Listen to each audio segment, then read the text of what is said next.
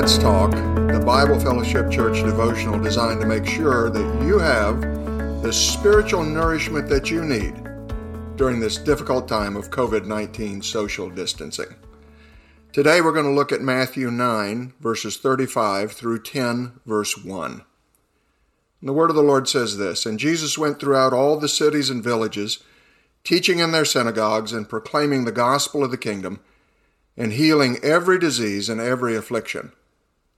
And when he saw the crowds, he had compassion for them, because they were harassed and helpless, like sheep without a shepherd. Then he said to his disciples, 'The harvest is plentiful, but the laborers are few. Therefore pray earnestly to the Lord of the harvest to send out laborers into his harvest.'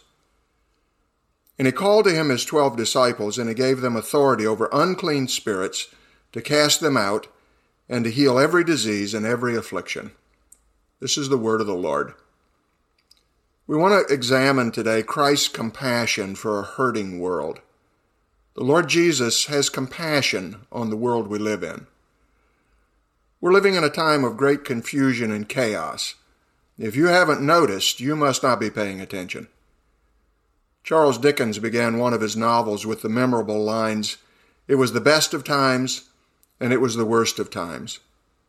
And perhaps like me, you'll find that a fair description of the days that we're living through. Troubles aren't new, of course. Our Lord Jesus observed the same sort of thing around him during his time on earth.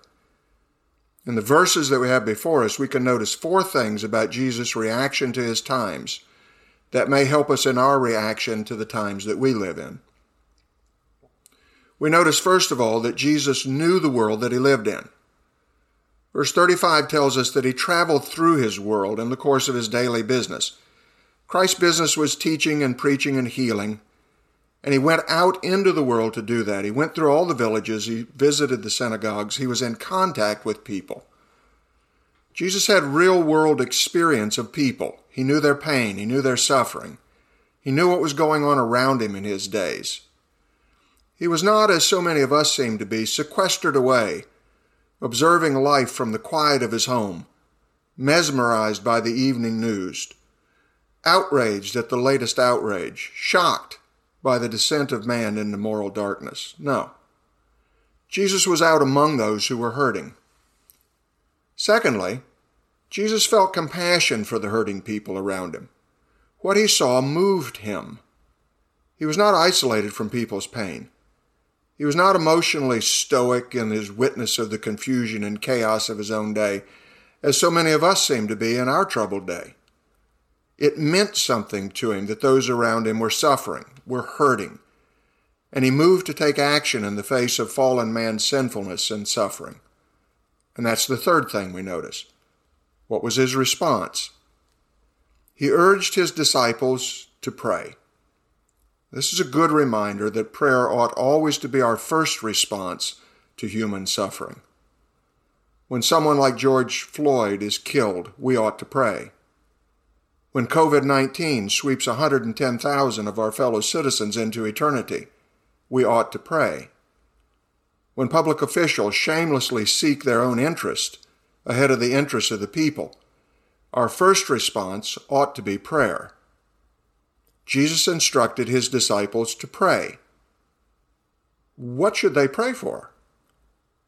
He suggested that they needed to pray for mercy to be ministered to a hurting world through workers sent out with the good news. And of course, that's not all he had his compassion moved him to do. The fourth thing we notice is that Jesus empowered his disciples to be the answer that hurting humanity needed. He gave them authority. He gave them power. Jesus' compassion moved him into action beyond mere observation. I think the body of Christ needs a dose of Matthew 9:35 through 10:1 today, don't you? The world around us seems to be on fire. Are we doing anything about it? I'm not talking about merely voting our values. Anyone who's paid serious attention to their Bibles knows that that's a dead end. But when our hearts are moved by compassion to the extent that we fall to our knees asking God's mercy for the people of our hurting world, When we step outside of our doors, determined to live and share the good news. When we open our eyes to see the real suffering that's going on all around us and to feel its weight, then we are following in the footsteps of the Master. Let's pray together. Lord Jesus, grant us to see our world through your eyes of compassion. Grant us to pray mercy for our world through the indwelling power of the Spirit. And grant us the personal power to rise up and rescue the perishing. We ask these things for the praise of your glory. Amen.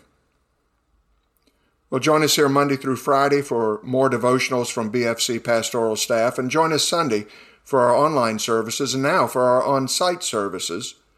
Please visit our website, bfcsebring.com, for more resources and to examine our protocols for our Sunday on-site services. Follow us on Facebook, BFC Family, for service updates and other helpful articles. Thanks for joining us again today. Stay safe.